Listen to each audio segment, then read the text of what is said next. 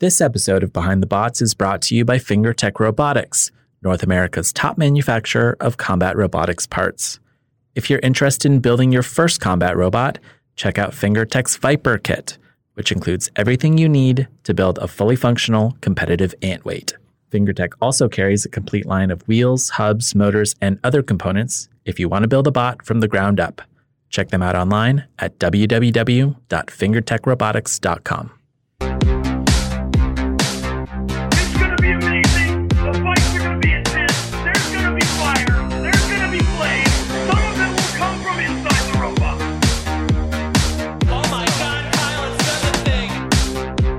It's Behind the Bots time!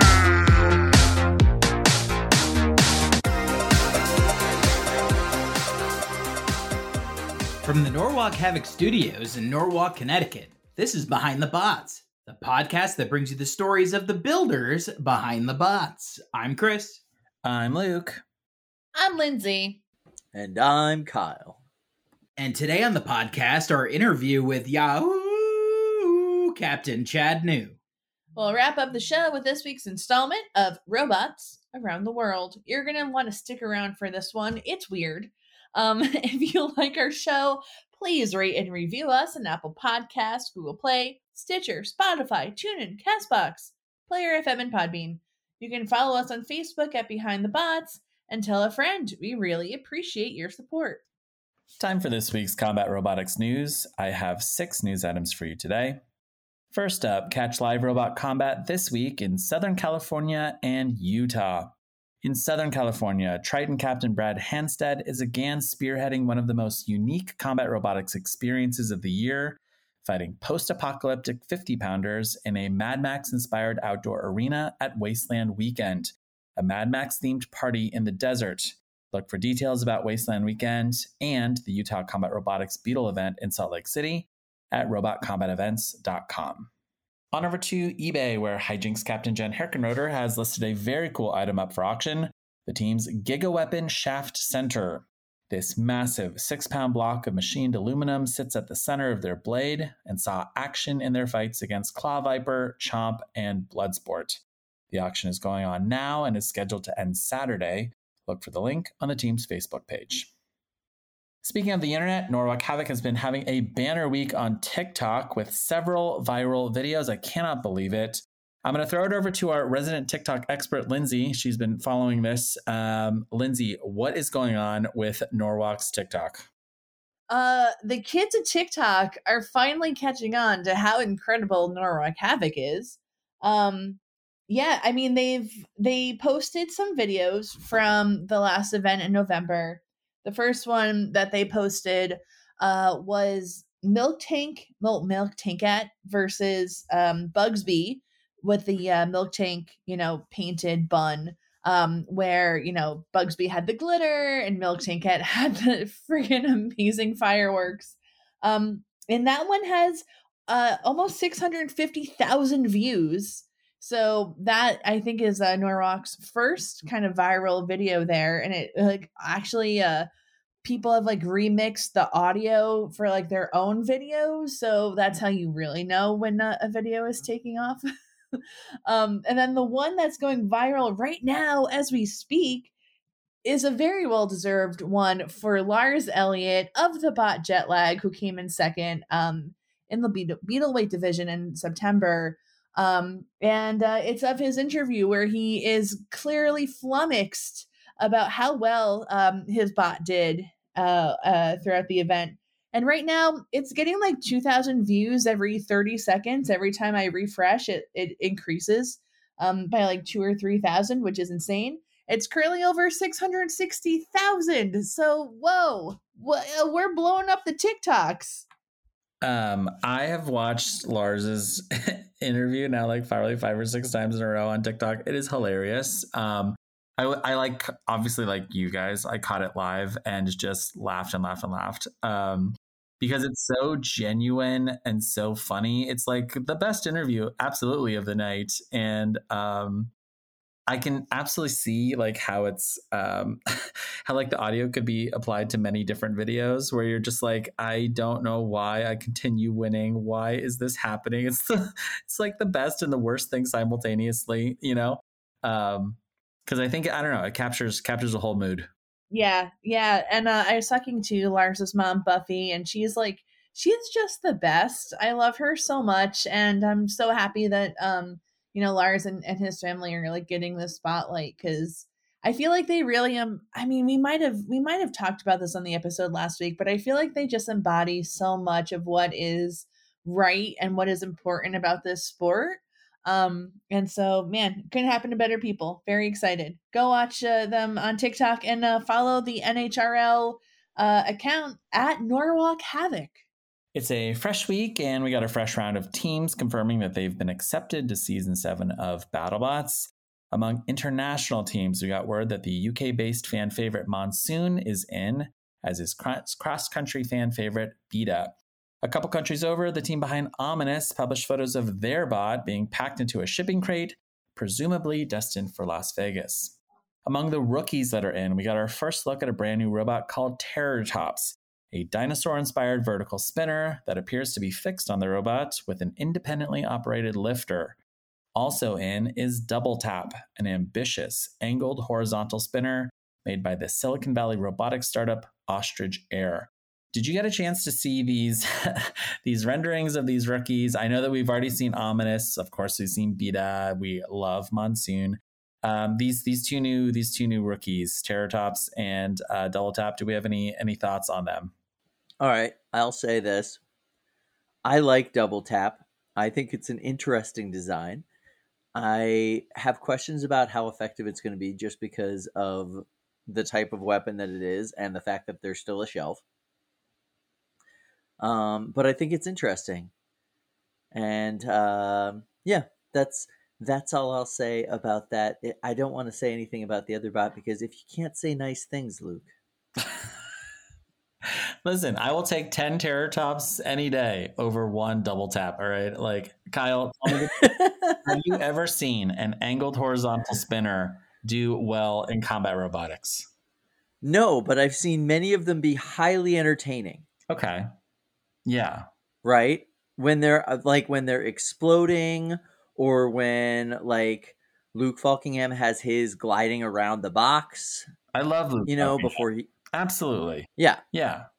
And his bot is an angled horizontal spinner that is a delight to watch. Is it going to win tournaments? No. Is it always an amazing time to watch in an arena? Yes. Yeah. So I love that, and I want to see that at the heavyweight class, of course. So that's why I support Double Tap. The other one just is I don't know how to describe it. It's like a bulldozer. With a spinner under the dozer part. Yeah. Or the bull part. Right. And it makes no sense to me. When I was reading their Instagram caption, they were saying, we're going to lift our opponents with the lifter, and then they're going to slide off the back of the lifter and land inside of our weapon. That does not sound accurate based on the geometry of those two objects that they're describing. I don't know. It was a casual thing. I don't know. Maybe the weapon is larger. I don't know. Kyle, who are these people? I don't know. I don't know. We don't know much about them. I think they're first people, but I will say they there are videos of this bot working now with a safety disc, and it does not look as though the only thing they've really lifted so far on video anyway is a cinder block. So there's not a lot to judge there, but it does not look like this particular lifter is going to be lifting too many things onto that spinner. Just saying. Kyle. You know what? Yes, Lindsay, go ahead, please. All right. You know what happened the last time, Luke? You underestimated a cutting edge new design a la Switchback? I remember this. Okay, wait. I listen, this is what happened. I became really good friends with Greg Needell, and so it was a net positive, okay? All right? Like, there needs to be somebody who is the voice of reason about these rookies, okay? Like, that was based on lies.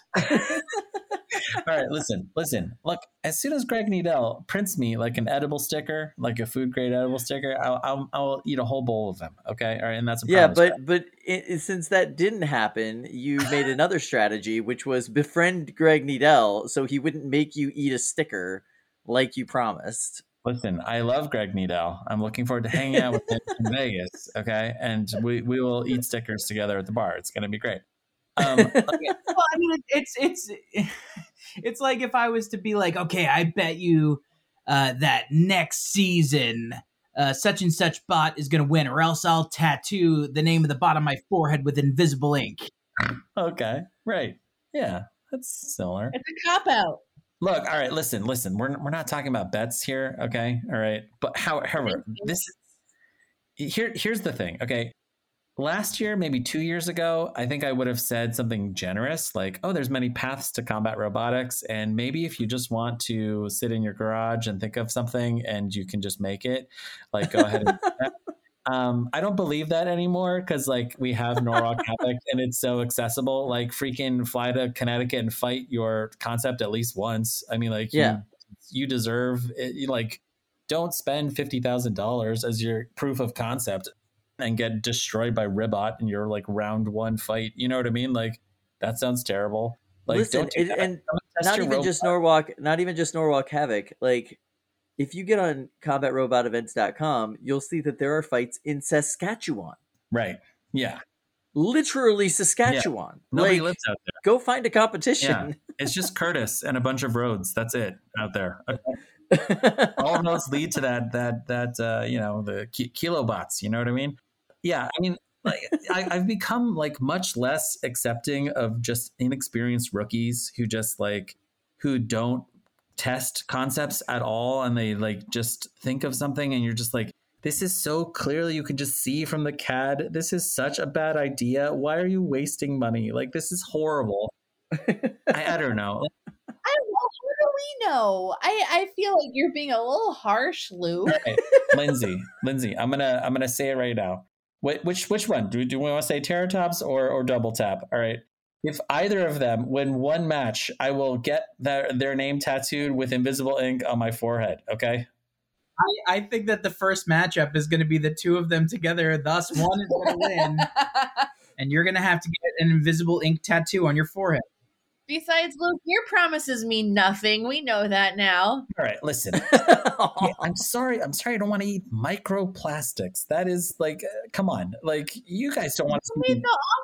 You don't want to see me eat microplastic, Lindsay, do you? No, we want to see you eat macroplastic. Oh my God. You're the worst. You're the worst friends. All right. Like, I've said many times, I will literally eat a handful of just food grade edible stickers. That's all I want. Okay. Somebody print me an edible sticker. Yes, they'll eat a handful of a product that doesn't exist. Oh, I want to eat food.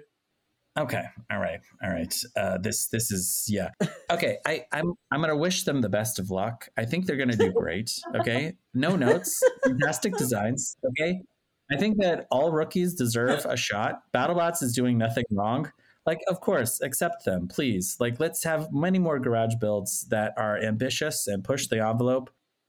You know, like, let's do it. That's great. That's fine. Everything is fine. Everything is fine. Everything's cool. How many of us thought that Glitch would be like mostly undefeated in a regular battle, or undefeated in a regular BattleBot season, and mostly undefeated through a tournament? I mean, go back and check the tape. I mean, I'd love to hear what we thought about Glitch at the start of the season. But I mean, clearly it looked like a conventional BattleBot, you know? Yeah. It looked like a proven design. Luke bet me that if Glitch won a single match, that he'd wear Charles Guan cat ears for an entire year. Oh my gosh. Luke meets his baby, and his baby just thinks that Charles Guan cat ears are a part of who Luke is. Yeah. Right. Yeah. Yes. Has to go through a period of adjustment when Luke can finally take those suckers off. Yeah. Luke is just keep losing bets, and he'll have to keep it on his whole life. Yeah, that's fine. No, it's great. I love these two robots. I take back everything I said. Just really the best of luck to both of the teams, of course. Okay, all right, good. In sadder news, yeah, we also got word this week that Valkyrie captain Leanne Cushing will very likely sit out this season, saying that she felt burned out after season 6. She revealed this in a new in-depth interview on Outside the Box. Taking over will be former Sawblaze team member Lucy Doom, who's recently made a name for herself at Norwalk Havoc with her championship-winning 12-pounder Hot Leaf Juice. Hot Leaf Juice currently holds an incredible 21-5 career record at Norwalk Havoc, where it won the 2021 Grand Championship in its weight class, taking home a golden Brett and $12,000 cash. Check out the full interview on YouTube, and while you're there, give Outside the Box a like, comment, and a subscribe. And finally, in cookie news, the team behind the Big Dill this week teased their participation in the upcoming season of BattleBox with a cryptic social media post promising to, quote, bake something new for the show. The image appeared to show a bright green Oreo cookie with the words Big Dill stamped on the top. I very, very sincerely hope that the cookie is not pickle flavored. And that is it for this week's news. After the break, our interview with Pupa Master Chad New.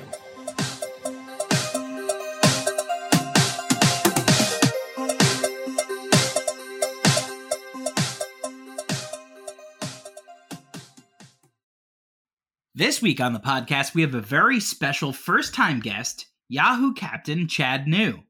Chad is one of those people who has a lot of hyphens and slashes in their lists of interests. By day, he runs Nature Box Pet Emporium, the biggest pet store in Colorado. And surrounding region. Outside of the pet store, he's a dad to very cute children. He grows championship-sized pumpkins and also is a father to killer robots. He got into combat robotics more than 20 years ago, and this season will again appear on the pit crew for Team Copperhead. Shameless self-plug. Earlier this month, he took home a golden dumpster from Norwalk Havoc for winning the 30-pound division with his punishing drum spinner, Yahoo! We're catching up with Chad in the final days before teams have to ship their bots out to BattleBots, so welcome to the show, Chad. Well, hello, everyone in the universe of the web, of the podcast, or if you're listening to this on cassette tape, hello. Ooh, cassette. Don't forget to rewind before you share your cassette with the next person. Yes, hello, everyone. Chad, it was a blast hanging out with you at Norwalk earlier this month. Congratulations to both you and Yahoo for just an absolute dominant performance, a dominant day. It was so funny because like I would pop up to the pits on my breaks from the desk, and you would pretty much just be sitting there with Yahoo because it was unscathed for almost the entirety of the day. Yeah, that was it was a really good event. I had a blast. It was a real pleasure and a privilege to meet all of the crew on this here podcast. It was good to meet you. Just so everybody knows, they are not disappointing in person. They are just as humorous and quick-witted in person as online. It's not editing magic. Go on. But, and also, so that everybody knows, yes, Seth Rogen is my brother. Well, he's my half-brother, so this is not the Seth Rogen doing the recording. It's just his half-brother. But yes, so, it was a great event, and Yahoo did really well. It's not just me. It's Pete Covert who helps Yahoo run, and it's our preparation and just years and years of doing it that kind of make these events, knock on wood, sometimes a little easier than others, but that's not to say that the competition wasn't fierce. Brandon had some really tough robots, and he did do some damage. It wasn't just sticker smearing, but as a whole, it wasn't too bad. It was quite relaxing. It was nice. I always can tell either when a competitor is coming from great distances or they are just very comfortable being in the pits and being prepared to fight, because you had what looked like, I don't know, like you ever see like a movie with like an old timey doctor who kind of shows up to someone's house and all he has is like a little tiny case with like maybe a stethoscope? That was you in the pits. You showed up. You have just like kind of the minimal viable set of accessories, and you're ready to go. You have a bot that's just ready to you hit the on switch, and you get out there and you do your thing. And it's stark contrast when I bring my entire shop with me in a series of like Home Depot bins. And just watching you just confidently sit there, cross your arms, and take a look around some of the other tables, it's really impressive. Oh, man, yeah.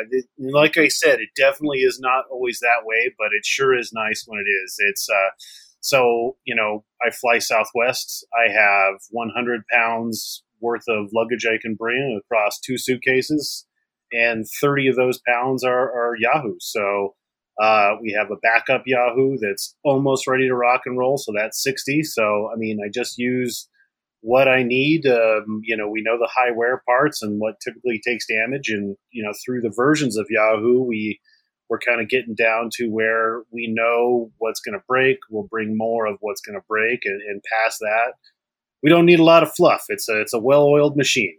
Knock on wood. Very similar to Copperhead, or so I am told. Yeah, Copperhead is the same way, through the different, I'll hold up air quote versions of Copperhead. Copperhead is just a tank, and that's what Yahoo strives to be. Copperhead for season 7 is going to be, just as nasty, if not nastier than ever before. But for all intents and purposes, Copperhead is, the same robot that it has always been. All right, Chad. We have a bunch of listener questions, so we're going to jump right in, and I'm going to kick things off from Sawblaze Captain Jameson Go, who has a question I'm sure people ask you all the time. What's new, Chad? Well, definitely not me. I'm pretty old, despite my last name being new. I'm knocking on the door of 40. I'm a little bit chubby, like balding. But it happens to the best of us. Speak for yourself. Right, yeah, my wife. Some of us are literally carved from marble, Chad. Well, that's very nice of you to say about me, Chris. I appreciate that. Thank you. No worries. All right, let's dive into another series of very detailed questions from BattleBots superfan Alexander Archer. His first question is Copperhead returning for BattleBots World Championship 7? If so, what upgrades have you guys made to the bot? So, 2-part question. The first one is we hope so. The reason that we weren't in Champions last year is that we did too good. It's common knowledge now that they film those sequentially. So if you're really good and you're in the Sweet 16 of the main air quotes tournament, you're not able to enter the Champions tournament. So, on the one hand, we hope so, but on the other hand, we hope not. If we're not in the main tournament, then we'll definitely rock and roll in the Champions tournament. And then what was the second part? I forgot. So BattleBots World Championship 7 is actually what they're calling the next season of BattleBots, because I think they're trying to shy away from just calling it the 2022 season. So now they're calling it, this is BattleBots World Championship 7. And then I guess so there's Championship 7 and then Champions. It's very confusing. I think maybe the two of them fight to the death, just the teams, not the bots. And then the winner of that gets the giant washer. I like it. I think we stand a good chance there. I agree. Alex goes on to ask, who will captain Copperhead for the upcoming season? Oh man! So all of the captains thus far, we've had Zach, Zach is he's like the evil quiet genius. He's the main designer. He invented Copperhead, and then of course we have Robert. The YouTube sensation, Robert Cowan, in fact, and his wife. They were phenomenal last year.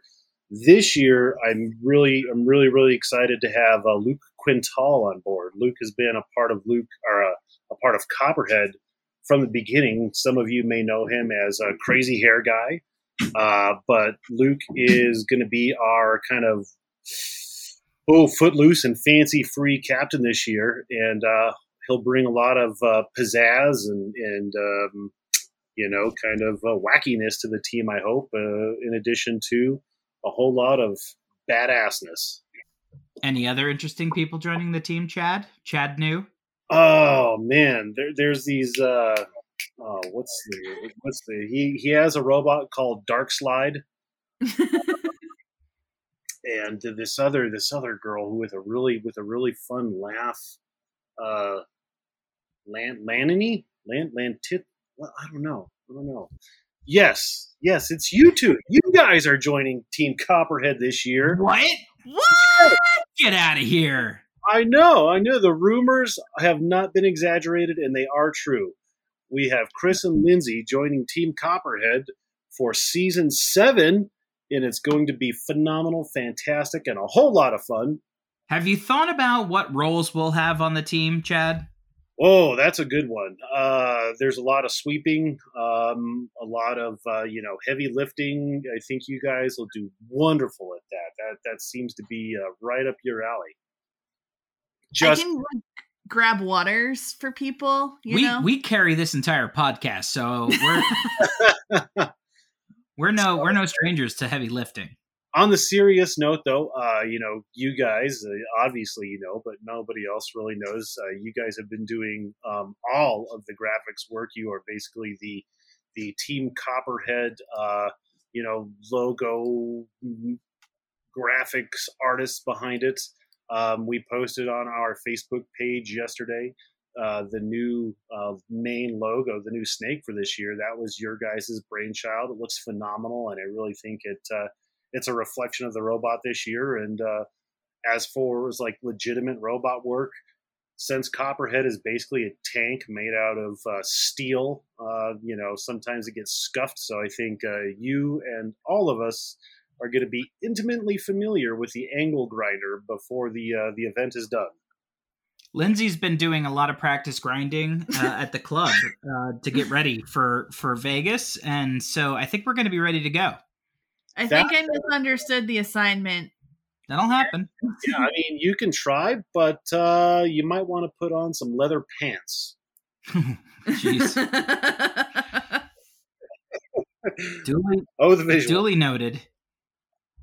All right, so with this new motley crew of incredibly talented builders, what upgrades have you made to the bot for this upcoming season? Oh, man, and I would also be remiss if I didn't mention everybody else. We got Pete, we have Alex, we have Jonathan. Viewers may know him from Bobby and Billy. Heck yeah. Micah has not been to a Norwalk yet, but Micah has the nastiest 30-pound spinner that there is, and it's called Beam. Alex has some smaller robots. I'm not familiar with him. And then Pete Covert, co-driver, captain, whatever you want to call it, of Yahoo, and he's been around since robots were invented. So that rounds out the team. But as far as upgrades for Copperhead, you guys are very familiar with the V8 engine that we've put underneath the hood, as well as dual flux capacitors that should add a new, really interesting element to Copperhead this year. It'll be really cool. Do you think it's going to be challenging to get lightning to strike at the exact moment that you hit your opponent from two separate clock towers? Well, I mean, that's an interesting question, but the fact of the reality is that Copperhead's drum spins so fast that it creates a temporal disturbance that which we have already traveled into time. We know the exact moment that lightning will strike. So really, just like Doc Brown and McFly, it's not going to be difficult for Team Copperhead. We're basically magicians, and we can do anything. So, it won't be a problem. Doc! Are you happy with the changes the producers have made to the rules, the judging criteria, and the tournament structure for this season after all the controversy surrounding Discovery Season 6? Give me some specifics on that one, Chris. I know some changes, but are you kind of trying to get at something specific? What do you think, Lindsay? I mean, Alex is asking this question. And I don't think he knows the specifics So yet. I know that like there are new unstick rules in particular that seem to kind of be like a shot across the bow of bots that maybe more heavily rely on forks. The unstick rule is now only for bots that are entwined, and no longer would you receive an unstick for actually like getting caught under the side rails of the actual arena or the the shelf. That's a big one. And then they've also revisited the rules around what is considered a bot that is Immobile, and it's more to kind of like convince the other team to never stop your attack until the other bot is kaput. Okay, got it. All right, I can answer that now. So the rule changes this year, I think, are with the best intentions in mind. The three that really kind of off the top of my head, we'll start with like unsticks. I think no unsticks. That's good for some robots and bad for other robots. We at Team Copperhead, knock on wood, really don't have a problem with like getting stuck under the wall or the screws. We only have a problem when we get flung out of the arena and get stuck between the wall and the Lexan. But for us, that's not a huge issue. Again, knock on wood. The other one is what we call like the mobility or crab walking rule. So if you're moving, you're in the fight until somebody kind of counts you out. Copperhead in the past has had the occasional drive snafu with that V8 engine upgrade that we were talking about. I don't really think that's going to be a problem for us this year. And Copperhead as a whole, it's full send pretty much every time. So if that's what it takes to get the W, then we will full send and go for the knockout. Other than that, judging criteria changes. My philosophy in doing this for 20 years is don't let it go to the judges. If you don't want to have any judges controversy or unsure about your fate, don't put it in the hands of somebody else. Control your own destiny and win by knockout every time. Alex's last question: will Cuddles the snake be back as a mascot? Oh, that's a good one too. Lots of good questions. Cuddles the snake, I don't know. We'll see. Last year, Kim was in charge of Cuddles. Through my pet shop connections there, I was able to find somebody in Las Vegas who had an extra big snake. So we were able to, requisition and borrow that snake for the filming. This year, I'm not sure if we'll have a real live Cuddles. Maybe we'll have something. Chris might bring his pocket snake. I don't know. Cut that out. Highly venomous. Yes, it's dangerous. Spitting cobra, in fact. Yeah.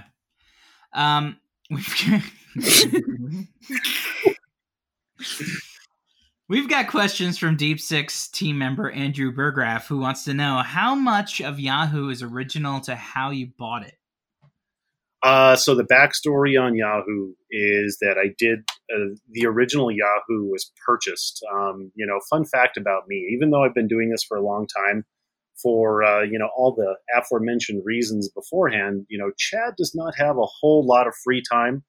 And not a super wide berth of CAD skill. I'm very good at modifying CAD and kind of tinkering with it, but I'm not very good at starting from scratch. So, I bought the robot as is, and we took it to China. Actually, Luke and I went to China with the original version of the robot. Did very well, and it's pretty much 100% changed. There is nothing on Yahoo now that was on the original robot. So I have some like Plan D backup parts that were the original, and the only thing is the drum. But past that, it's all new. I'm just looking up something. So it's a kind of a ship of Theseus thing. Is it Yahoo? Is it actually now Google? Uh, no, it is Yahoo standalone, the relevant email server and search engine? Question mark. I have another interesting question here from Andrew. And this ties in, actually I have two. This ties in a little bit with some of your extracurriculars, Chad. Andrew's first question is, what is the biggest pumpkin you've grown? Now, we know that you do grow some hefty pumpkins. You've provided us some seed, and somehow we managed to screw that up. We'll give it another shot next year. But tell us, what's the biggest pumpkin that Chad New has grown? So the biggest one I've grown is actually the same. So I grew two last year that were 1,676 pounds. Both of them? Both of them the same year. It was What are the chances of that? somewhere firmly between slim and none. And in fact, I don't think it has ever been done in the same year ever, since they've been keeping track of these things. So that was pretty miraculous, actually. That's like what we're going to have to do when we latch on to the lightning bolt to go back in time. You might have just carved out your own Guinness record. You know what? I might have to look into that. Like legitimately, that it could be a thing. But with that being said, I have my fingers crossed. So last year I was 9 pounds away from the state record. Hopefully, today's the 26th that we're recording this. Hopefully on October 1st, I might weigh in one that's bigger. Hopefully, we'll see. That's interesting. Last year I was actually 7 pounds away from the state record myself. In the what contest? What event? Well, it's a year-long contest to see who can eat the most carbs. And it ends with I don't know where I'm going with this. I am a large person. I get it. Okay. Chris, it's just more to love, and winter's coming, so it's heat in the winter and shade in the summer, just like me. Yeah, but I don't like it when the neighbors start plugging their stuff into me to warm their homes too. Jeez. That's okay. Just eat lots of chili so you can have all the gas you need. Andrew's last question here is, how much was the most expensive animal that you've sold? Now, for those of you out there who just are just tuning in and didn't maybe hear the introduction, Chad does sell illegal rare animals through a series of black market channels that he himself has created. So let me ask you, Chad, what's the most expensive illegal black market animal that you've sold? White rhino. That was by far the most difficult one to. I'm just kidding. We do no black market dealings at NatureBox Pet Emporium. The most Don't malign his business, Chris. All right, on the up and up. In fact, we are accredited to supply AZA. So the AZA is the American Zoological Association. We're the only store in Colorado that has been inspected to we can actually and do sell to zoos. So with that being said, the most expensive animal is probably one of my own pets. His name is Wilbur. He's called a fly river turtle. Wilbur is basically a freshwater sea turtle. So he's 100% aquatic. He has flippers. He has a cute pig nose. And those, go from $10,000 to $20,000. I'm looking at a photo of it right now, and you are not joking. Aww. It legitimately has a pig nose. Their common name is the pig nose turtle. Oh my god, I love it. They're super cool. He's super personable. We have people at the store wanting to see Wilbur, and he's got his own.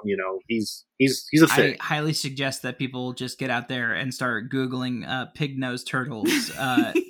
Every single one is the most ridiculous thing I've ever seen in my entire life. I love it. They're a lot of fun. He's great. I'm sure Wilbur had quite the personality. He most definitely does. He's kind of an a-hole, if we're being honest. He'll bite you if you stick your fingers in there. He will latch on and doesn't want to let go. I know from experience. Oh. All right, I got a couple of questions here from Harvester team member Ryan Hunter, who also maintains a very large freshwater aquarium, who has 2 questions. First, as a pet store owner, what is the coolest exotic animal you've ever owned or sold? That's a toughie. So I've had reptiles just as long, if not longer, than I've been doing robots. And it's been, a business of mine for over 15 years. Before I had the pet store, I just did chameleons. At any point in time, I would have over 100 to, 300 or 400 chameleons, depending upon, how the breeding season was going. So I'm a chameleon nerd specifically. And not too long ago, I was able to hold in my hand, it was called a Brachysia minima, which is the world's smallest chameleon. You should Google that. And a Parsons chameleon, one in each hand. So in each hand, I had the world's smallest vertebrate and then the world's biggest chameleon. So that was pretty cool to have both of those in my hand at the same time, which are, exceedingly rare. As an entry level chameleon, a salesman, what did you do to differentiate yourself so that you didn't just blend in with the rest of the chameleon salesmen? If you stand behind something very bright, that helps. Very bright, multi-patterned. That's the best thing to do. That's why I stand behind Lindsay. She's very bright and smart. Does that make you smarter though? Well, when yeah, I mean, I guess so. All right, I have a series of questions here from Corium. Actually, no, I'm going to jump back to Ryan Hunter, who had one other question. Are you into fish keeping? And if so, what freshwater fish are you into? And are you into freshwater tankscaping? I do. So, even though we're a reptile store, we have a pretty extensive freshwater section. I had a store in Vegas called Reptiles and Reefs. So I used to do a lot of saltwater. I'm more, my interests lie in saltwater. But for my store, freshwater is more entry level. It's easier for my staff to take care of than me. And I really am a big fan. Yes, I'm a big fan of escaping. The freshwater hobby has really gone through a lot of growth the last maybe 5 or 6 years. The Neocardinia shrimp are becoming very popular. Scaping all the different stones and rocks. It's an aquatic terrarium if people are listening and they're not familiar. So yeah, we have all of those things. Plants from mild to wild. It's a lot of fun. It's something that I really like, and eventually I will be able to nerd into myself. But I really try to keep work at work and home at home because I just don't have enough hours in the day. Yeah, you got to get right into robot and giant pumpkin mode when you leave the store. I'm certain. Yes, and babysit. Well, helping the wife take care of the children and keeping the house clean and all that. Full-time job. All right, I have a series of questions here from Corium9, who wants to know, compare and contrast the 4-wheel drive drum spinners like Poisonero and Spicy Newt and Yahoo to the 2-wheel drive like Copperhead. And which one do you prefer? Personally, I prefer a 4-wheel drive robot just for the drivability aspect of it.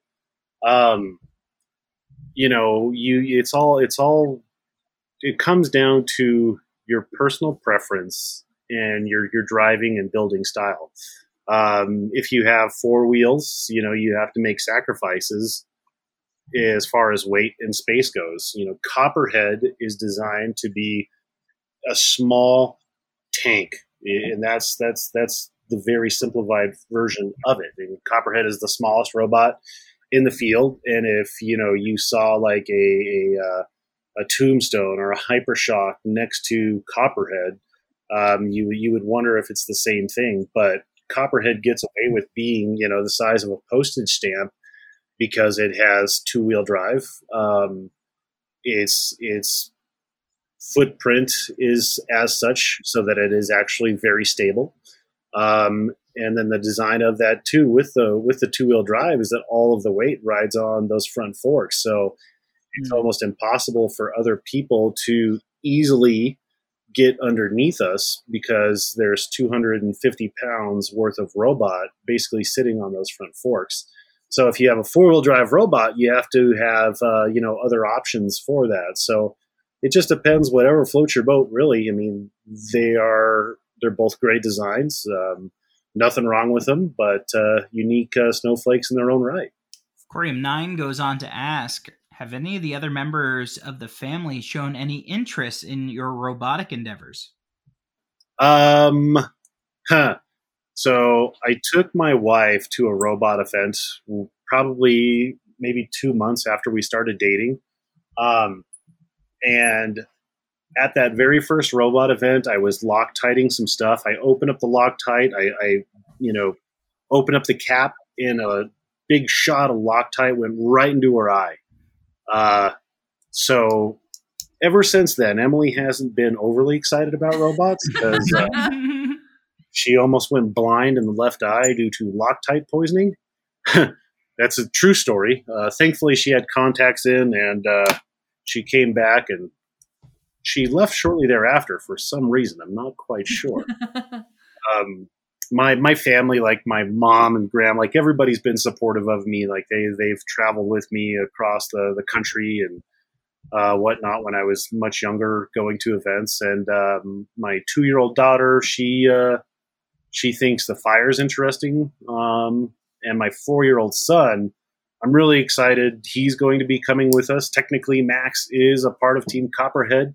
So he is over the moon excited to see, some of everybody's favorite robots like Kraken and Mammoth and the frog robot, the Ribot.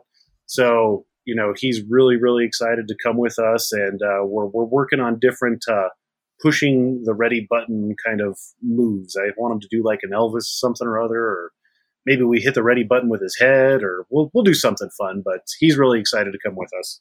Awesome. Jackpot Captain Jeff Waters has 2 simple questions. The first, pumpkin chucking? Yes, Jeff, of course. Unfortunately, chunking a 1,500 plus pound pumpkin is near impossible. They do crane drops with the big pumpkins. And the pumpkin chunkins are all pretty much 10 pounds or under pumpkins. So that's not nearly wild enough for me to grow those. That is.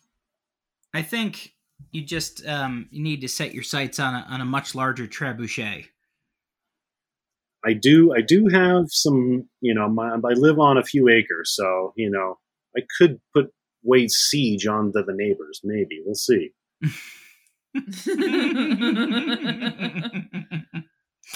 1,500 pound pumpkin, I'm sure could do a little bit of damage. Yeah, coming at you. Heads up. Jeff's second question. Who is your favorite builder you've met at a yard sale? I don't know if that story has ever been told publicly, but Jeff got into robots because of me. What? Yeah. So, when I used to live in Las Vegas, that's where I'm from originally. I've been in Colorado for 7 years. When my grandma was moving, we had a big yard sale, and I lived with her growing up. So he came to the yard sale and saw all of my, all of my robot stuff from yesteryear. And, that's pretty much how Jeff got his start. He saw the robot stuff and thought it would be cool. I mean, Jeff is extremely talented and smart for a plumber, that is to say. I'm an electrician, so there's some backstory there. Jeff is an extremely smart and extremely talented young man. So I take zero credit for the many accomplishments he has had, but I'm proud to say that perhaps I kind of maybe started that fire a little bit. That's so cool. I get a question here from Jacob Marantzer, who wants to know, what's easier, robot fighting or pumpkin growing? Oh, Jacob's a pumpkin guy. I would say robot. Robot fighting with pumpkin growing. There is so many unknown variables. It's you have to depend on the weather and bugs and plant nutrition uptake. Because two plants are pumpkin plants are just like people. One fertilizer might work great for one pumpkin, and that same fertilizer might harm the other plant. Whereas robots it's just you do your best to design it, and if it doesn't work or you don't like it, you can fix it and make a change, and then the next version will be that much better. Whereas pumpkins, every year, it's a toss of the coin whether you're going to get to your goal, or it might be doing 60 pounds a day and then crack because it went too fast.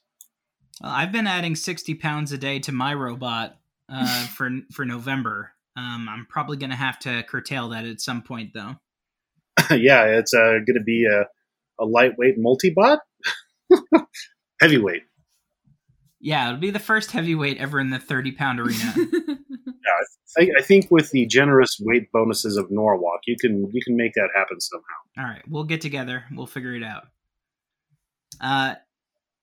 In that vein of the pumpkin growing robot fighting question from Jacob, I have another question here from Jeffrey Schulenberg, who wants to know, when will you finally combine pumpkin farming and robot combat? A robotic, man, I like that idea. And then on that, within that same thread, yes, I am working on doing that. One of my beliefs is that the secret to growing big giant pumpkins is consistency.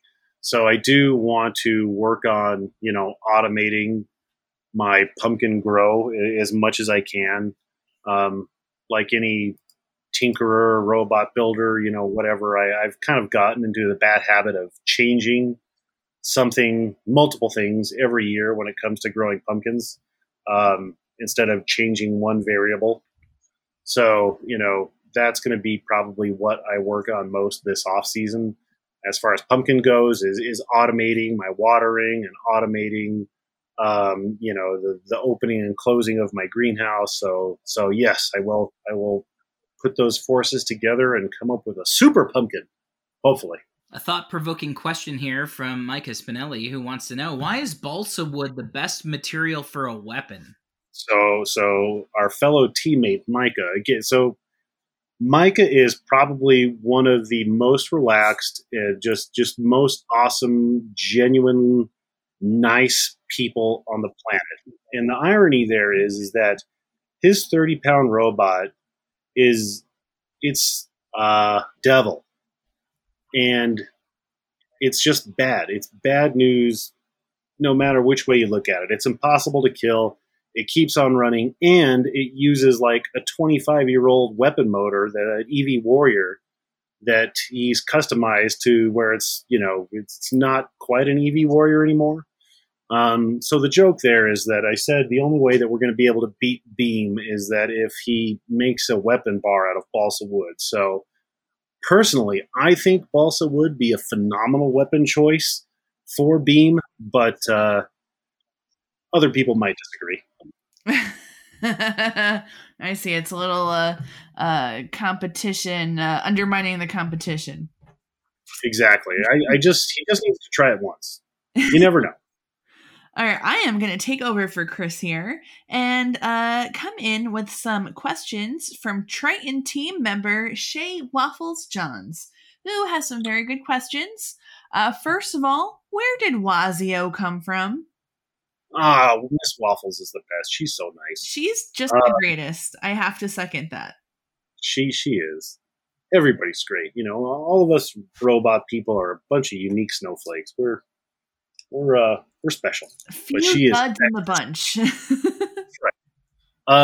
So Wazio, nobody really knows what Wazio means. My uncle gave me that nickname after we were going. We used to, growing up, living in Las Vegas, we would go to the sand dunes a lot. And me being, a little fearless at times, I would crash a lot. So he always said that I would do a Wazio. The interpretation, my own personal interpretation to my nickname of 30 years is basically it means dumbass, but dumbass in like an endearing way. That's cute. I love that. All right. Her next question is, what's your favorite kind of bot to watch, to build or maintain, and to fight, if all three of those are different? So like I fancy myself a flipper guy. You know, I've had many a flipper robot, and I think that a flipper robot is a unique challenge to, you know, one, to make it competitive. You have to drive it, you know, really spot on. It's not, you know, I'll say air quotes easy like a spinner robot, like let's say Tombstone, where, you know, it's a big bar, it spins up, and you know, you have to go to the middle and spin around in a circle, and eventually somebody's going to hit you. It's a lot more complicated like that. So like Hydra's phenomenal, you know, growing up watching BattleBots like your T-Minus and your Bronco, your Matador. Now you have your Hydra, and all the other awesome flippers that are out there. Banshee, David Small's Banshee that's in this year. Flippers are my personal favorite. But with that being said, you know, running Yahoo and other spinner robots, there's just something that's deep down, it's fun to, you know, let the other guy have it. Yeah, I bet. Man, okay. I like all those answers. Any thoughts on how bots are designed and iterated now, or how different a builder's quote unquote fleet might have been when you started out compared to the number of bots across weight classes you see builders bringing to competitions now? So I guess really just reflect on your decades of experience here, and how have things changed? Well, listen, Lindsay, back in my day, pretty much how that uphill both ways to the competition. That's right. We didn't have no live poly batteries, you know, fanciness. But seriously, like, you know, there was no lithium polymer batteries. There was no such thing as brush. Well, I mean, it was a thing, but not obtainable to the common person. You know, like you didn't have a brushless motor. You know, you had brushed motors, and you had NiCad or nickel metal hydride batteries. People were even still using SLA batteries. You know, drive for small robots was like plastic geared toys, or you know, a toy that you kind of glued titanium to as an armor. Now, you know, kids these days with their 3D printers and their, you know, fancy cars on my lawn and all that's it's night and day. You know, there's robots like, I think Tantrum would be a good example of this. You know, like Tantrum, 3 years ago was, and I say this, you know, tongue in cheek, was like a joke robot. And in 3 years, they went from, you know, a joke robot to winning. So, you know, that robot improved leaps and bounds. And then last year when they brought Blip, speaking of awesome flipper robots, I mean, you know, that thing is so complicated that parts of my brain dribble out my ear every time I think about it. And I think Beetles, you know, the Beetles and Norwalk, you know, the platform that Norwalk has given insect builders is just phenomenal. You know, they have a home and somewhere to go every few months where they can make those incremental changes. They can make one small tweak and say, yes, it works, or no, it doesn't. And there's a carrot being dangled for them to, you know, attempt those changes and maybe, you know, a prize at the end of the tunnel. So, you know, now versus then, it's awesome to see where we have gone. You know, like I think I told you guys when last year, I really believe we're like in the third great age of robotness. And it's really awesome to see where things are. And you know, for me personally, it also sucks because everybody's so smart now, and I'm like, you know, like, how do I keep up?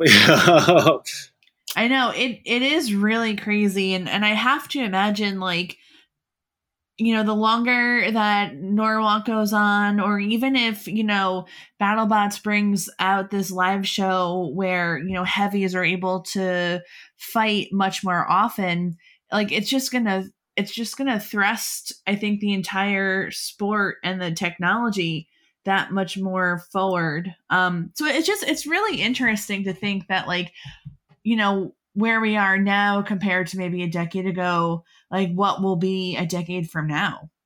Oh, absolutely. I mean, when brushless and live poly batteries first came out, like, a battery that is, or a motor that is like $10 now, back 10 years ago was $100.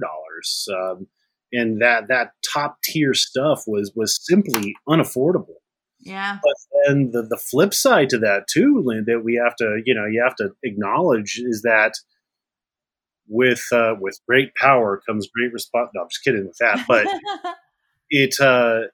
then there's some people that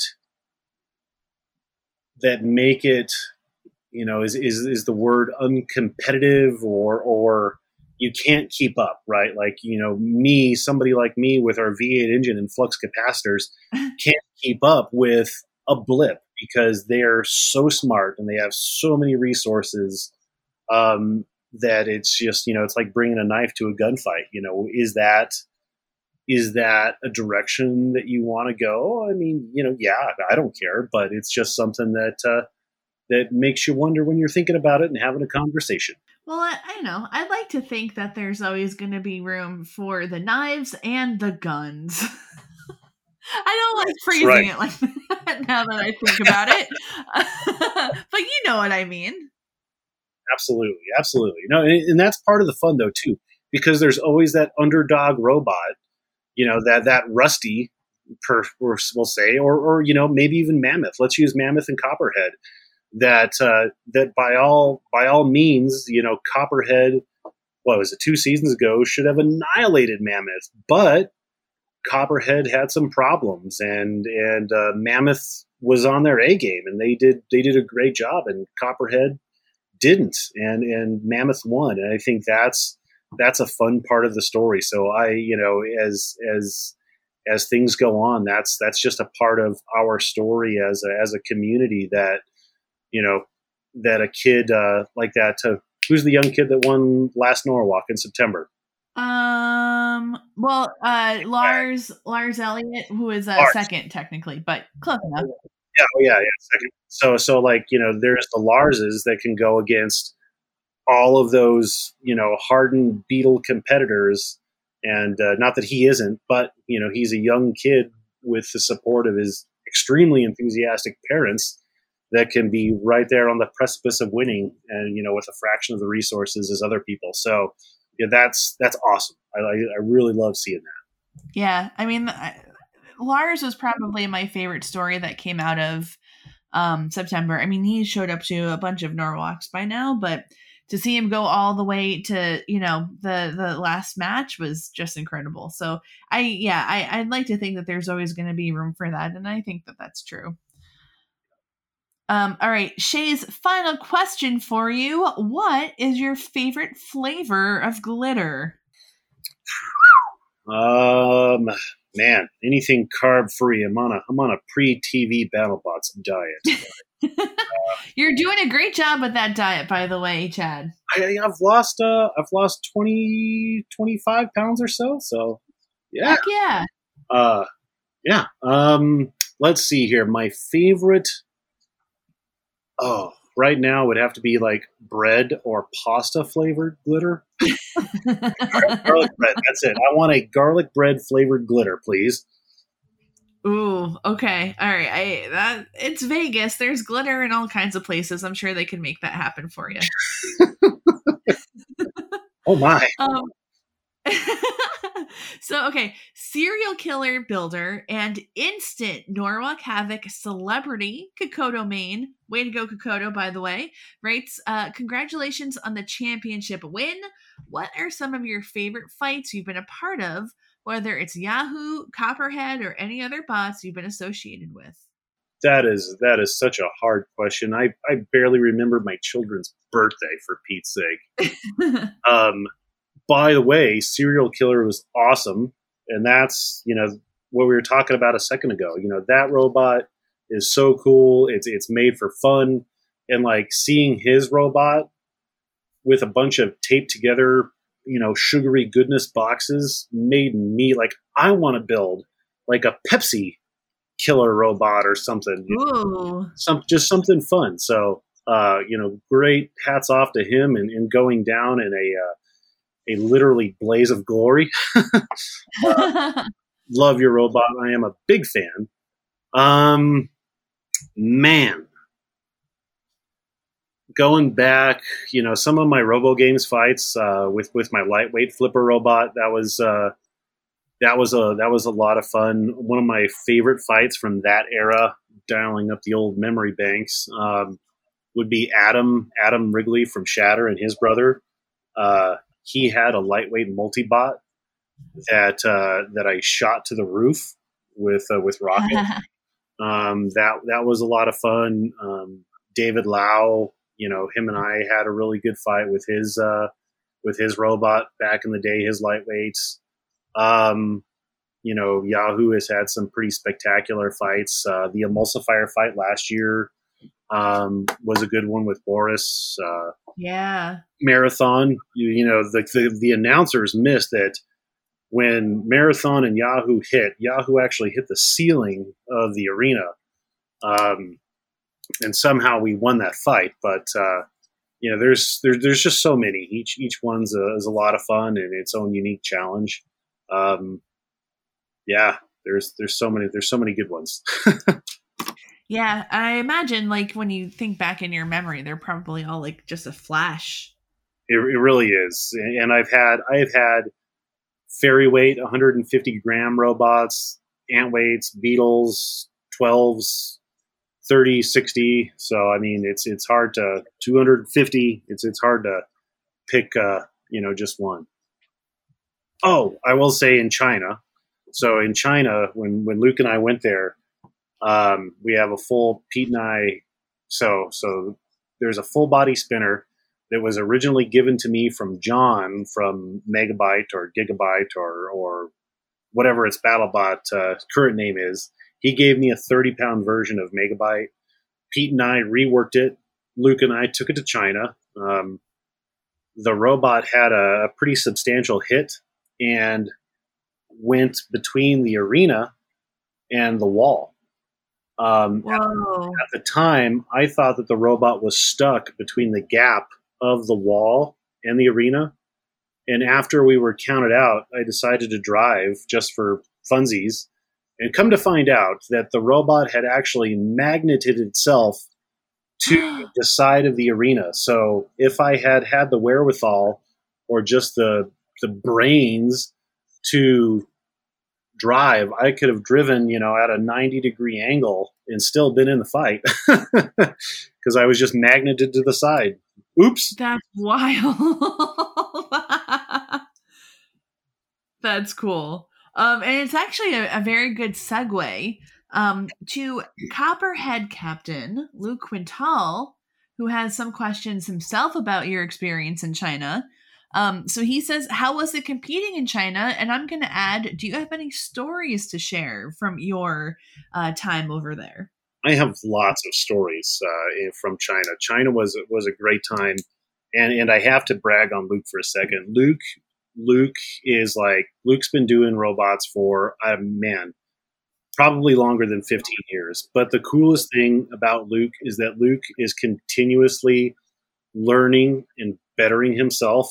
Whereas, like I said, that I struggle with CAD, Luke makes all sorts of just awesome and wacky and fun and frequently very effective robots. Like, he continues to learn and raises his skill set to very impressive levels.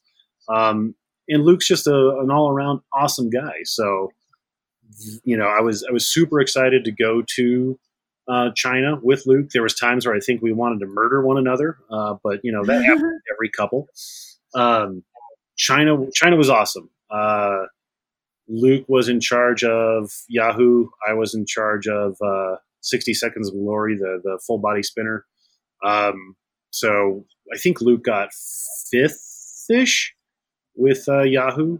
And I got, something 60 Seconds of Glory is aptly named because if we don't win in 60 seconds, something bad's going to happen and we're out. Fun stories from China. We went with Alex Satori of Uppercut fame and Jack and his dad from In-Game. Jack and his dad were phenomenal people. We went to a club in Shanghai and we may have had one too many Kool-Aids and, where we're bouncing around like nobody cared at the very front of the club. That was phenomenal. Walking around, I think Brad mentioned it, just with the local Chinese people, like pushing their children in front of us and taking pictures and like, just being like, oh my gosh, there's some tall white guys here. Was pretty fun. Luke, I have a lot of good stories with Luke that revolve around, opaque glass and hotel rooms and, oh boy. And, air conditioning. And Luke himself is the main Magnum man. Ask Luke about that. Whoever's listening to this, have Luke tell you about his Magnum story. Maybe you can get Luke on at some point in time and he can tell the story of how he became the Magnum man. Yeah, we'll put him on the spot. That's right. Awesome. He had a couple other questions, but they have since been answered. So, Luke, I'm sorry. Someone got there first. Oh. All right. So, Insect Weight Builder Andrew Freitag writes, so you've seen combat for a pretty fair amount of time by now. Built a good amount of robots. Is there a concept that you haven't been able to fully realize yet that you'd still want to do? And if there are several, what's your number one that you just have to get to? That's a good one. Luke, it's funny. Luke would be a good person to ask this because he has the creativity and the skill to like come up with just the wackiest things and actually make it work. Whereas Luke is a Ferrari, I'm more like a steam engine. My brain works in the simplest ways possible. So I don't have any overly outlandish things that I want to make, but I do, and I have it's in the works. I really want to make a full pressure combat flipper that's 45 pounds. So it'll be a shuffling flipper that, hopefully could stand up to your Yahoo, your Megatron, et cetera, in the full combat and be competitive. So that's my hopefully winter project to start working on that ish. Cool. Yeah, I hope that we see that at Havoc next year. Or even like I did, and even past that, like growing up, like Biohazard was one of my favorite heavyweight robots, and with all the chit chatter of more frequent heavyweight events, now that we're in the third great age of robots with BattleBots and the BattleBots show, ? Robo Games, the Florida event, like could I build a heavyweight version of Biohazard, like a modern tank, slow to the ground, that would be both entertaining and effective, or would it be kind of boring?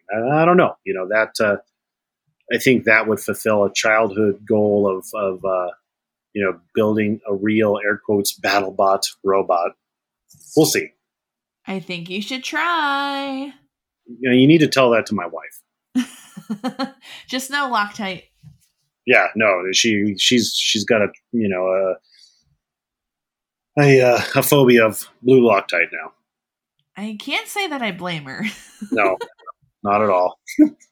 All right, so Alex from Northeastern University's Combat Robotics Club, go Huskies, by the way, woo, has a good question. How will your success with Yahoo affect your work on Copperhead this season?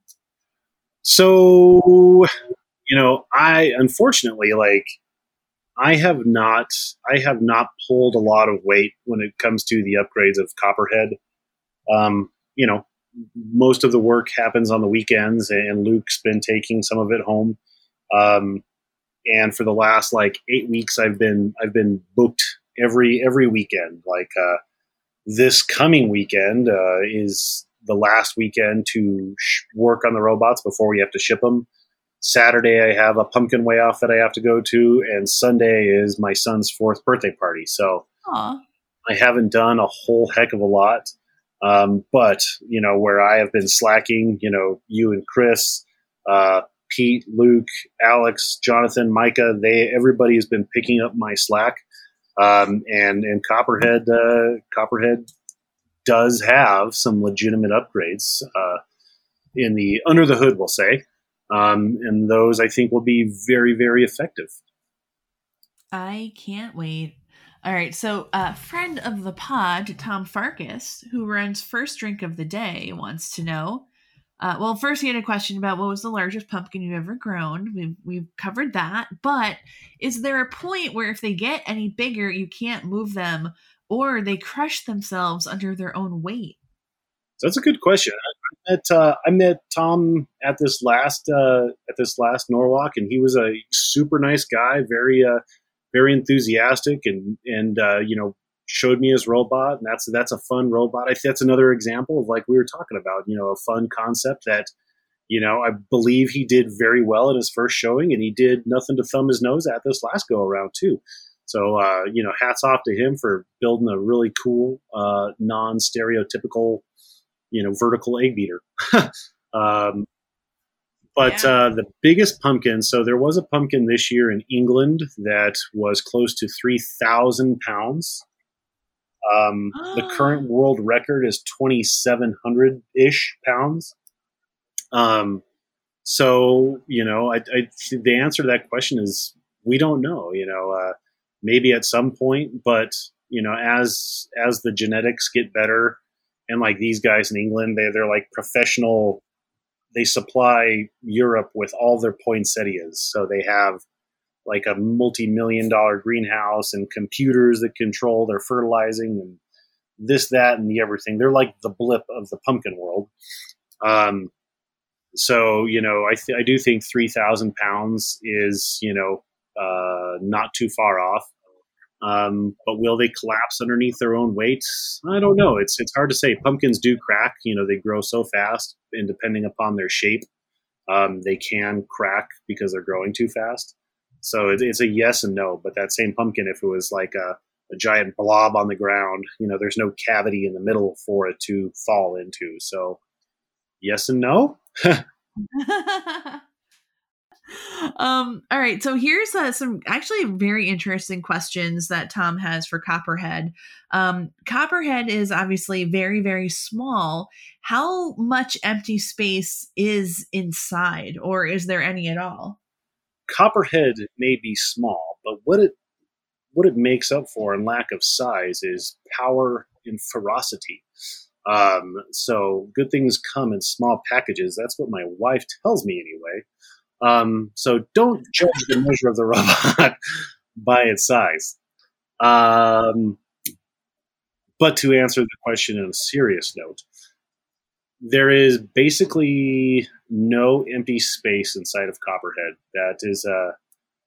That's a great philosophy to live by. You know, if you're not overly concerned about the Jamesons of the world who use that, you know, extra nasty overhead hammer saw, then you can get away with no space. You know, we have plans in place for Jameson.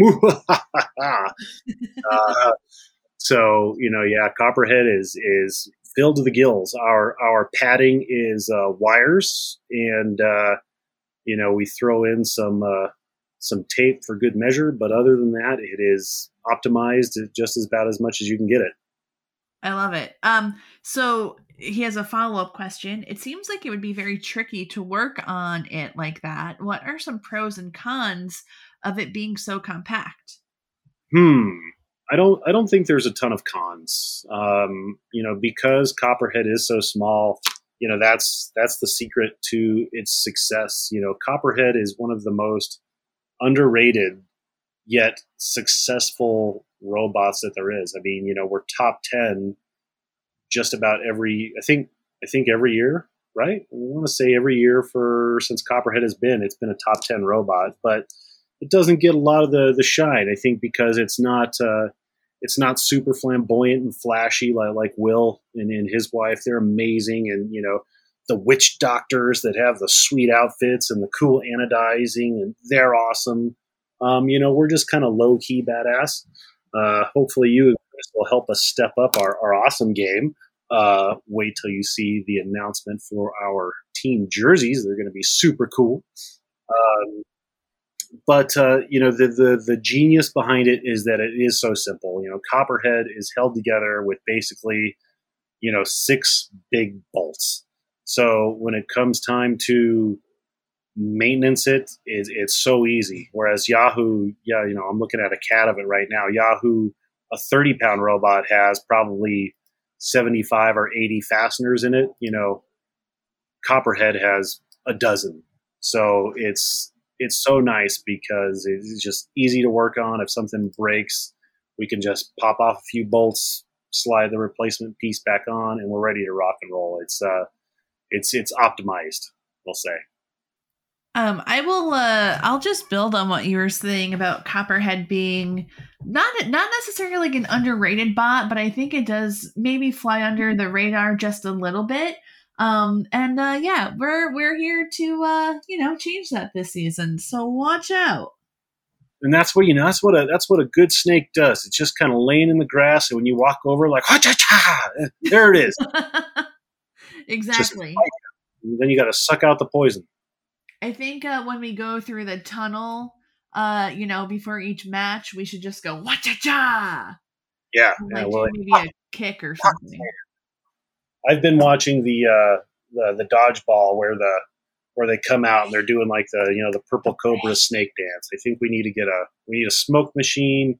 We need a dozen or so maybe live snakes, a Chinese dragon like Chris suggested, a reptilian flailing inflatable 2-bar man.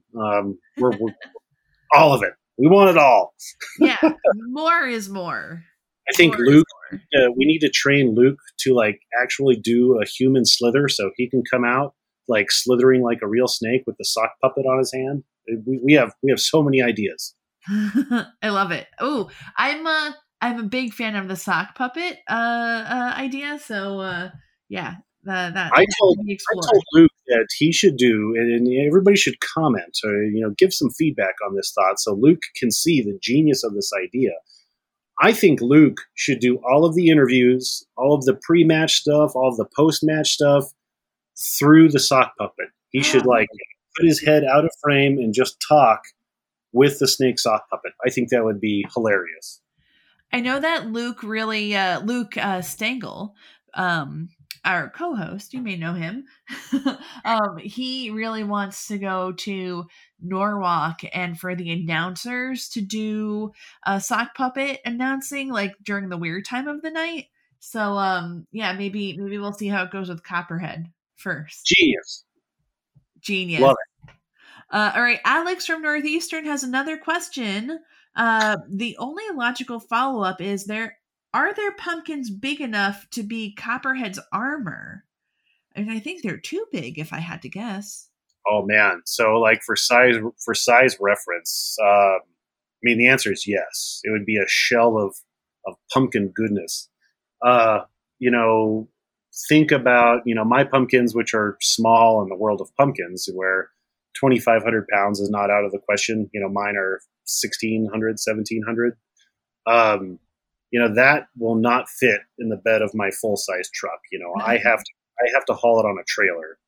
So, and at points of the pumpkin walls can be like 18 inches thick. So, and I can fit inside. I'm 6'1", 220 plus pounds. I can fit inside of a pumpkin. So yes, we could have giant pumpkin armor. I don't think that the cleanup crew would appreciate that though. Could you imagine Tombstone versus a pumpkin covered Copperhead, there'd be pumpkin bits everywhere. I mean, it might fly at Norwalk. I don't know. I like it. I like where this is going. All right. Triton team member Andrew Russell has some good questions. One we've already covered, so we'll skip that. But he wants to know, what does it mean to get stuffed? Get stuffed. It's a good question, Andrew. I've known Andrew since he was a kid.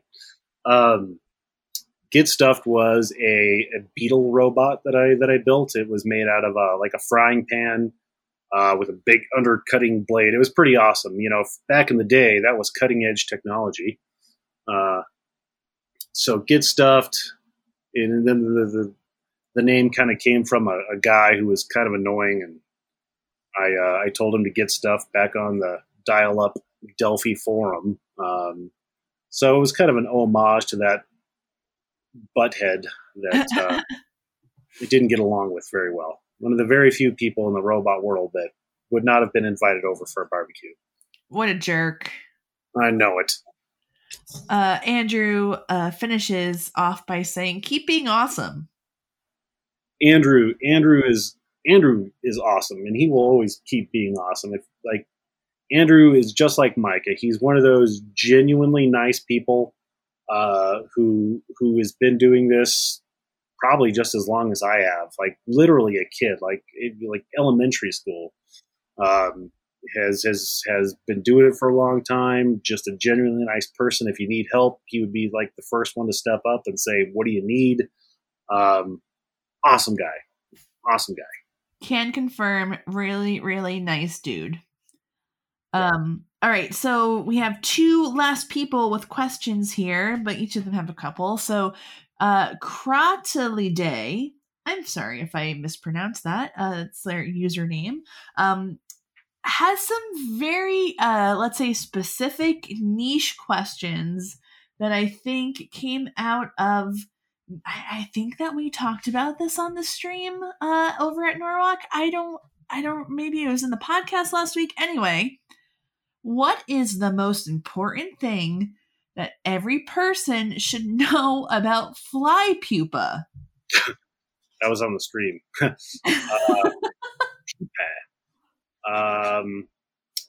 The most important thing is with great power comes great responsibility. You know, don't use them to prank people too frequently. Like I'm sitting in my office at my store, and in front of me are literally probably 1 million cups of flies. So this is a well-timed question. They make great reptile food. They make good fish food. They make great pranks on people. If you order pupa, put them in their house, 2 or 3 days later, there'll be flies everywhere. But, use them wisely is the number one advice for pupa. And if you need a pupa dealer, Chad is your man. I can facilitate the acquisition of fly pupa. Yes. He's got a pupa guy. Pupa guy. I don't like it. All right. So on that note, are there any lessons that we as humans can learn from pupa of any kind? Wow, Kratalide, you really have the hard hitting questions, and I like it. That is a question I never thought I'd have to answer in life. Here we are. But here we are. Man, make the best out of a poopy situation, flies live off of beep, and, they spring forth from a big pile of beep, and they make the best of it. So there you go. If life gives you a pile of beep, just make the best of it. You somehow turned that question into a real life lesson. So way to go. That's some of the fatherly instincts kicking in there. All right. The last question from them is, do you plan on, or have you ever used a giant pumpkin to test the effectiveness of a combat robot weapon? I love this question. I have, and it's just messy. That's why That's why I don't really do it again, because pumpkin goo gets all over everything, and it's not fun to clean up. All right, so let's close out this week's interview with a series of deeply philosophical questions from BattleBot superfan Mary Catherine Carr, who we hear has joined an as yet unnamed BattleBots team herself this season. So she writes, how many copperheads could fit inside your biggest pumpkin? Ooh, some spatial reasoning here. I know which team she's going to be on. And I'm a fan of her, so I think maybe as a team we should maybe go. I think she likes Hawaiian food. Ooh, and yes. Hawaiian restaurant that I was telling her about. I think we all should go to this Hawaiian restaurant and have a great time. There's going to be a lot of eating going on. I have a feeling. That's why I'm going on it's not for anything, it's not to look better on TV. It's just so I can eat more while we're in Vegas and come back the way that I came. But probably, we're going to go with 8 copperheads. Oh, I would have thought it'd be more. There's not a lot of inside, the true. Inside small, because those walls are 12 to 18 inches thick. Dang, that's crazy. All right, is Yahoo named after the chocolate milk or the internet entity? Chris said it correctly. It is Yahoo. Nice. Throwback. How many golden dumpsters do you need to trade for a giant pumpkin or vice versa? Well, let's see. Between Pete and I, we have 2 golden dumpsters now. I would say probably 4 golden dumpsters, and I don't know what do you call the final one? Is it the bronze dumpster? It is. It's like the giant golden dumpster. I think it's larger. Or no, the golden Brett. I think you get a golden Brett. So let's see. I would trade a pumpkin for 4 golden dumpsters or 1 golden Brett. Or like the prize winnings that come with one of those. Or better yet, let's do it this way. I want an easy bracket. I want to earn our own dumpsters, but I want the most cakewalk robots possible that are in the finals, which is basically none. All right. 2 last questions here. Giant pumpkin themed bot when? I have actually gotten permission from Ray Billings, who has a robot, I think it was a heavyweight or middleweight called the Giant or the Great Pumpkin. He said if I ever want to build one, I can use that name. He gave me his blessing. Nice. So it will come at some point. I think that would be a phenomenal Norwalk robot with copious amounts of fire. Perhaps a multi-bot ? Ooh. We'll see. Wheels may be in motion for that. Very exciting. Okay, one last question here. Another theoretical one. How many pumpkin spice lattes could one giant pumpkin make? Ooh. The savage harvesting of all of the pumpkin spice from pumpkins across the world has really resulted in a pumpkin spice shortage. The giant pumpkin growers are aiming to rectify that. So 1 2,000-pound pumpkin, we can supply at least 3 Starbuckses. It's like the spice in Dune. It's what everybody's after. Yeah. And we have it. The robot sandworms will protect our spice, and it's ours to give away as we will. And I'm going on a deep tangent here, and I don't know where I was going with it. So we're going to say 50 pounds of spice are held within a 1,500-pound pumpkin, so roughly 1/3. You're really you're doing your part to keep a contingency of I think it's a United States phenomenon running. So yeah, I mean, thanks for all that you do to make sure that all the people out there get the pumpkin spice that they require. That's right. All of those, mid 20, we'll say under 30 Caucasian females with their Taylor Swift cardigans, we got to help them get their fix. Otherwise, my wife fits into that category. If she don't have her pumpkin spice, it is just not a fun woman to be around. So we're doing world of service here. You don't want to make that demographic angry. No, definitely not. No, nobody wants that. Thank you so much for talking with us. It has been such a blast having you on the show. And we just can't wait to see what is going to be going on this season. I'm speechless. I'm still speechless that we're going to be on Copperhead. Thank you so much for, you and the team for giving us this opportunity. Holy crap. What a just dream come true. And especially, this is like dating back decades and decades for Chris. And oh man, we're so excited. And we can't wait to see Copperhead in the Battle Box again soon. Well, thank you guys for the opportunity. It's mutual. The rest of us are looking forward to having you on board. Thank you guys for putting out a very entertaining podcast. And will my check or will my appearance fee be check or wire transfer? We'll be sure to pay you It comes in pupa. How many you want? I'm all full up on pupa. We'll work something out in Vegas. Yeah, that sounds like a good plan. Yes. After the break, we'll return with this week's installment of Robots Around the World.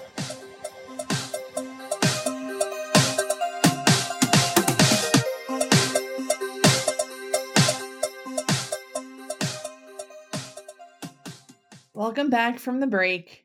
Time for Robots Around the World. Now, if you notice that my tone has changed a little bit, it's because what I'm about to share with you is a little disturbing.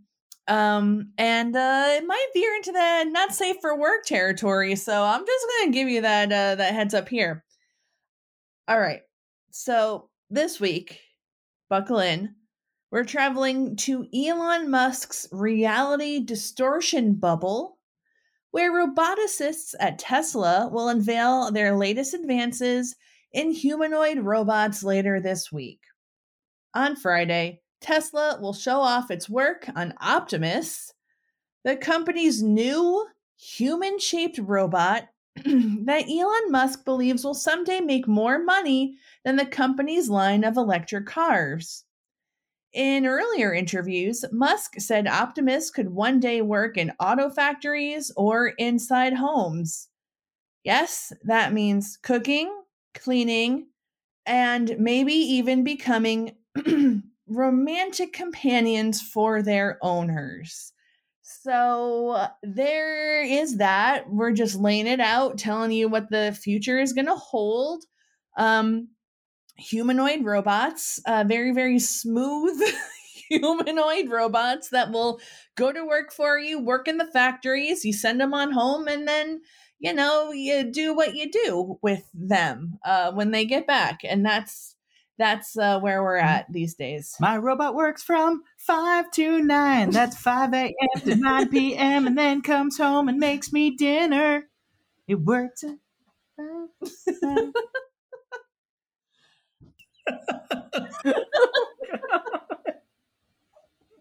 Oh God. What are your thoughts? Because I have a lot. The first thing that comes to my mind when I see this totally smooth, featureless robot is I need this thing as a romantic companion. Ouch. We've been married 2 months, Chris. You have too many features, Lindsay. I want... Oh, no. Oh, no. I want a silver, smooth robot that looks like a compositing stand-in on the set of the Star Wars movie.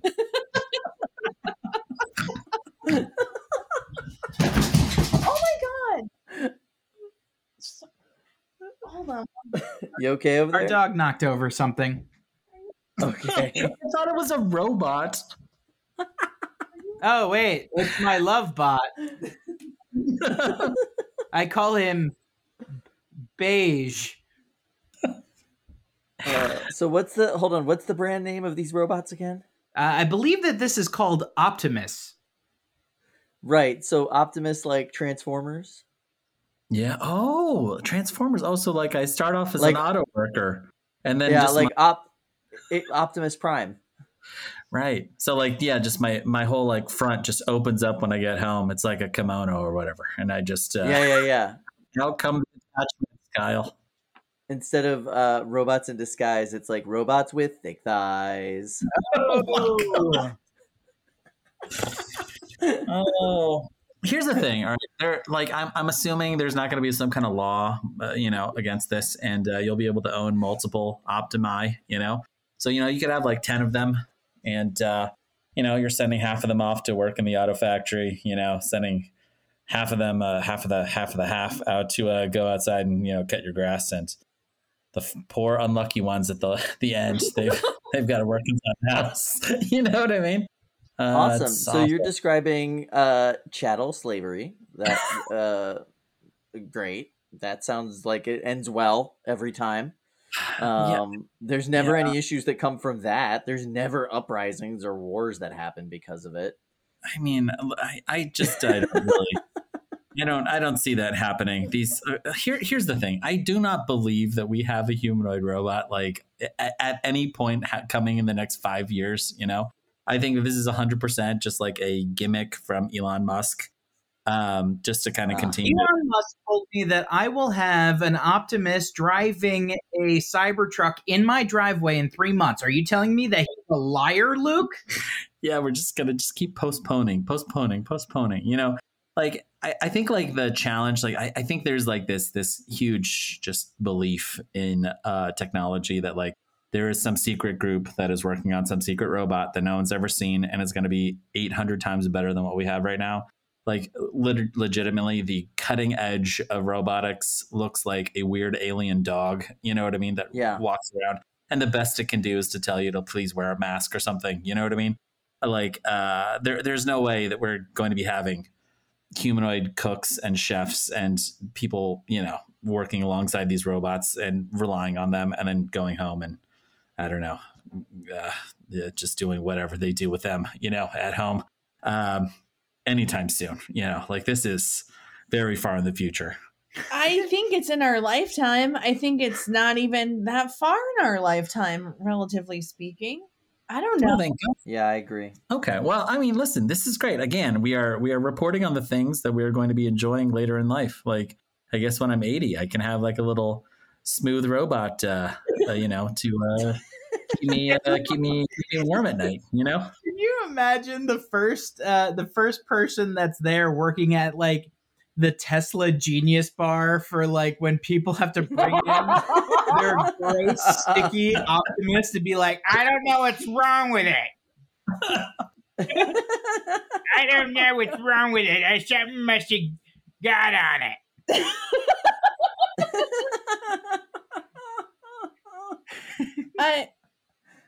I'm speechless. And that's about it for us today. We'll be back in your feed next Wednesday with another mystery guest. We want to give a huge shout out to Nicole for editing this really bizarre week's episode. Thank you so much, Nicole. And we'll see you all next week with Ice Wave Captain Mark DeWitz. We'll see you then, folks. Bye. Bye. Bye, everybody. There once was a bot who's from the sea. The name of the bot was the Kraken of Teat. The lights went up, the buzzer sounds, although my scaly girl go. Soon may the spinner man come to knock her teeth right from her gums. One day when the fighting is done, she'll take her teeth and go. She'd not been 2 weeks from shore when out did come her Metzeljor. The captain called all hands and swore he'd take that spinner in tow. Soon